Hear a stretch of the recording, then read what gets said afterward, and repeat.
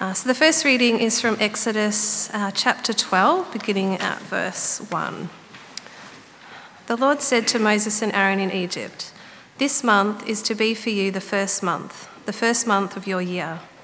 Tell the whole community of Israel that on the 10th day of this month, each man is to take a lamb for his family, one for each household. If any household is too small for a whole lamb, they must share one with their nearest neighbour, having taken into account the number of people there are. You are to determine the amount of lamb needed in accordance with what each person will eat.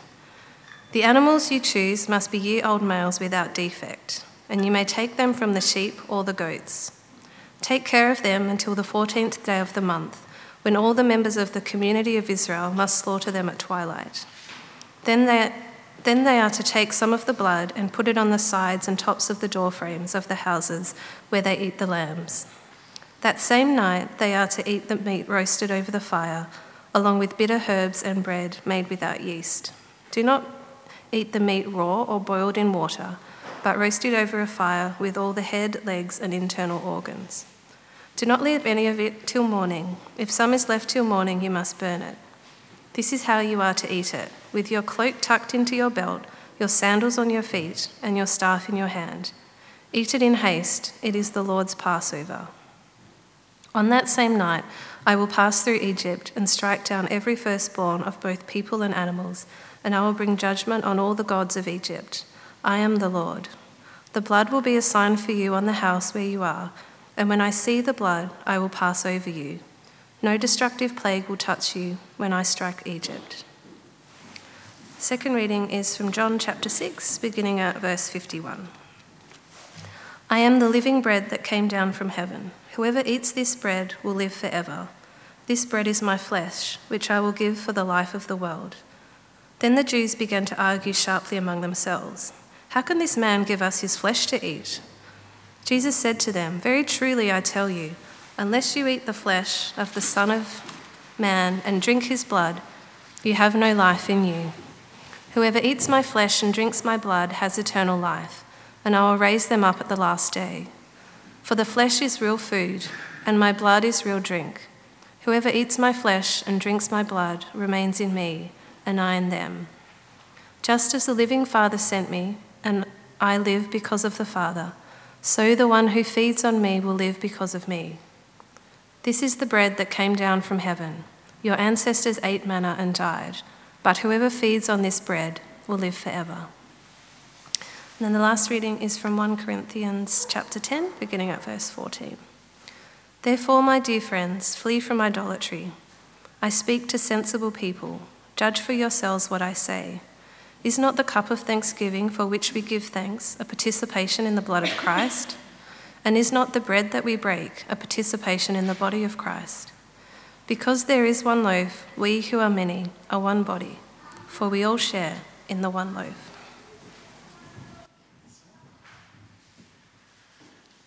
Good morning, everyone. Good to see you. And we come to the end of our series on the sacraments. And the main idea that I've been trying to communicate is the classic definition of what a sacrament is. It's a physical and visible sign of a spiritual and invisible grace. That's what communion and baptism do. But I've given lots of examples that this is not just something in the churchy or theological realm, but this can apply to many things in our common and everyday experience. Right? For one example, how does a young woman know that the guy really loves her? In human relationships, you can't open up someone's chest and look into their heart and see, is there love here? Okay, no. Love is invisible. So how does that young woman know the guy loves her? Well, she knows by looking at the flowers and the cards that he gave her. Right? In human relationships, invisible love is shared, it's conveyed through visible and physical things like flowers and cards and engagement rings. And so the big idea of this series has been that the sacraments, baptism and communion, They are not just symbolic things, which is what most churches today hold. I want to put to you the traditional and the classic view is that they actually do something. They convey God's grace to us. And the difference with baptism and communion to, say, flowers and rings and any other things is that these two convey God's grace to us. And they bridge the divide between the heavenly and the earthly, the visible and the invisible realm. And last week you heard that baptism marks the moment when you can say with absolute confidence, God has adopted me as his own. That's when your relationship changed from being a stranger to being his son and daughter. And that's because God really does use the water to convey his grace. And today we'll hear that every time when we gather together around the Lord's table for communion, God's grace is given to us in a new way, and we really are united with Jesus in heaven. Jesus gave us this food, this meal, as food for the journey or the pilgrimage from earth to heaven, from this temporary life to eternal life in the new heavens and the new earth. And here you might want to ask, why? Why did Jesus give us this food? And for a long time, I had a very narrow view of what worship is. I thought that when we are in church, when we are singing, we are in worship. But when you're sitting and you hear the Bible read, or you're listening to the sermon, or you come forward to receive communion, worship somehow stops in that moment. But this way of thinking doesn't actually come from the scriptures. In God's relationship with humanity, food and eating have always played a very important role. And to give just a few small and famous examples, at the very start in the Garden of Eden, Adam and Eve received eternal life by eating from the tree of life. And their relationship to God was kept either good or bad in relation to them not eating from the tree of good and evil. In the story of Israel, which we heard in the first reading, the paramount example of when God freed them and adopted them as his own, it was determined by whether they ate or didn't eat the Passover lamb. And if we think about our future and at the end of Scripture, how all of history will end, we're told that heaven will be a massive feast. It will be the wedding banquet of the Lamb.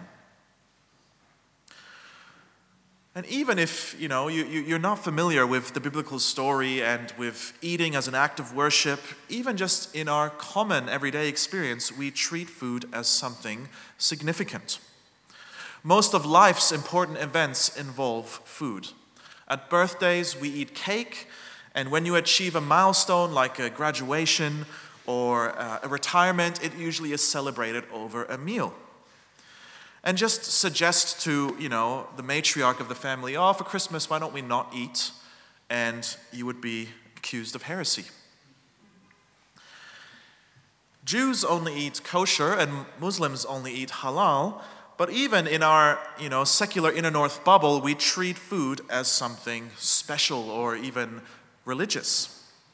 I mean, how many celebrity chefs are there that we give our time and money and devotion to because they have the skill to turn ordinary food into something divine? How many cleansing diets are there? Juices that promise you quasi-spiritual benefits. And even how we talk about food, it suggests we give it moral and spiritual meaning. Cheating used to refer to the marriage bed, but now, all of a sudden, it's about eating a brownie on a day when you're not supposed to. So eating can be an act of worship just as much as singing or praying.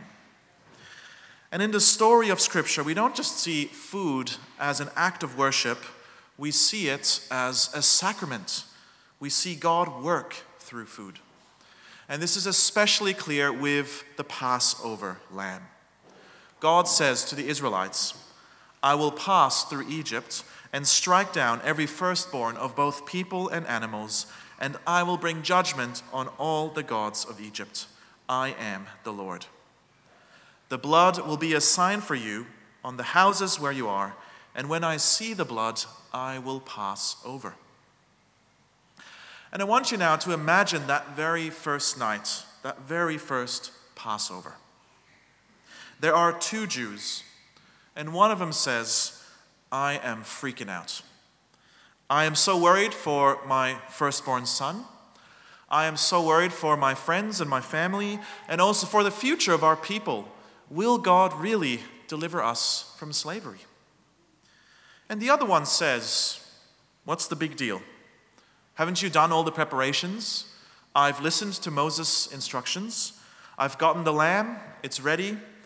I'm going to observe the Passover. Why are you so worried?" And so we know how the story goes. That night, God's judgment fell on Egypt, and he passed through the land. And which of these two Jews was saved? Both. They were saved from death and rescued from slavery because of the blood of the lamb and of their eating of the Passover. Not on the basis of how strong their faith was, not on the basis of how confident they were in God, or how much they believed in the symbol. The lamb worked like a sacrament. God worked through the eating, through the Passover lamb, and he conveyed life and freedom. And the primary agent was God and not the people. Most of you already know that Jesus instituted communion at a Passover meal. Although he ate with the disciples a Passover lamb on that literal Last Supper, he didn't tell his followers, he didn't tell the church to continue eating a lamb. He gave us bread and wine. And that's, of course, because Jesus is saying that he is the Passover lamb by whose blood we are saved. But just as God was active in the Passover lamb, and God was active in the death of Jesus, so he also is active whenever we gather for communion and we eat and drink bread and wine. It's not just a symbolic thing we do to demonstrate our faith. God actually works his grace in that moment. And this is confirmed by Jesus and by Paul. Jesus says in our second reading, "Whoever eats my flesh and drinks my blood remains in me, and I in them. Just as the living Father sent me, and I live because of the Father, so the one who feeds on me will live because of me." What Jesus is saying is that the eating and the drinking conveys union with him and eternal life. Now, there is some debate about whether Jesus is talking about communion, because John's Gospel is the only one that doesn't mention the Last Supper. But it's impossible to hear his words without thinking of communion. And while there is a question of whether this applies to communion, his point that it gives you union with him and life with him, that's the exact same thing that Paul says, and Paul very clearly is talking about communion. In our second reading, Paul asks, "Is not the cup of thanksgiving for which we give thanks a participation in the blood of Christ? And is not the bread that we break a participation in the body of Christ? Because there is one loaf, we who are many are one body, for we all share the one loaf." The key word is participation. Other translations might say communion or sharing. And it's the idea of friendship. Or, as much as I don't like the word because it's so Christian-y, the idea of fellowship. You know, whenever someone says, "Let's have a time of fellowship together," I kind of cringe because I imagine, singing Kumbaya around the fire. But it's the idea of friendship and enjoying time in the company of others. Think about the last time you went for dinner with a group of friends or with a very close friend, and you just had a wonderful time. Knowing others, being known by others, sharing in a meal together, that's one of life's great joys. And in those times, we can say that you're having communion with each other. And the food you're sharing is not just symbolic of your friendship. Your friendship happens and you're enjoying each other's company through the eating, through the sharing of a meal. And this is what St. Paul is saying. He says that whenever we share in the Lord's Supper, there is also this real union and friendship, but not with each other, also with Jesus, the one who died and rose again and now sits in heaven and one day will return. Through the eating and drinking, Jesus shares his love, his grace with us in a real way. It's a common union, which gives us the word communion. Whoever eats my flesh and drinks my blood remains in me, and I in them. And here I want to pause and ask, do you believe this? Or if you have been part of a church where the symbolic view was the main view, which I think is most churches today, I want to ask, are you ready to believe this? That when you come to communion, in the very moments that you eat and you drink, God comes to you and you commune, you enjoy friendship, you enjoy the company of Jesus in a special way. Now maybe this is a very big idea and some of you might say, okay, this is what the Bible says, this is what Jesus says and what Paul said, okay. But for me at the end of the day, what's the big deal? It's just a piece of bread. And you would be right if you said that, but you can say that about anything. Imagine your AFL team makes it to the grand final and you invite me along. We go to the MCG, 80,000 people, and your team kicks the final and winning goal, and I say, what's the big deal? It's just a piece of leather flying through two poles. And I would be right in saying that, because basically if you boil it down to the basics, that's what it is. How you look at communion and how you look at the footy, right, two very religious things. It's determined by your wider beliefs about the world.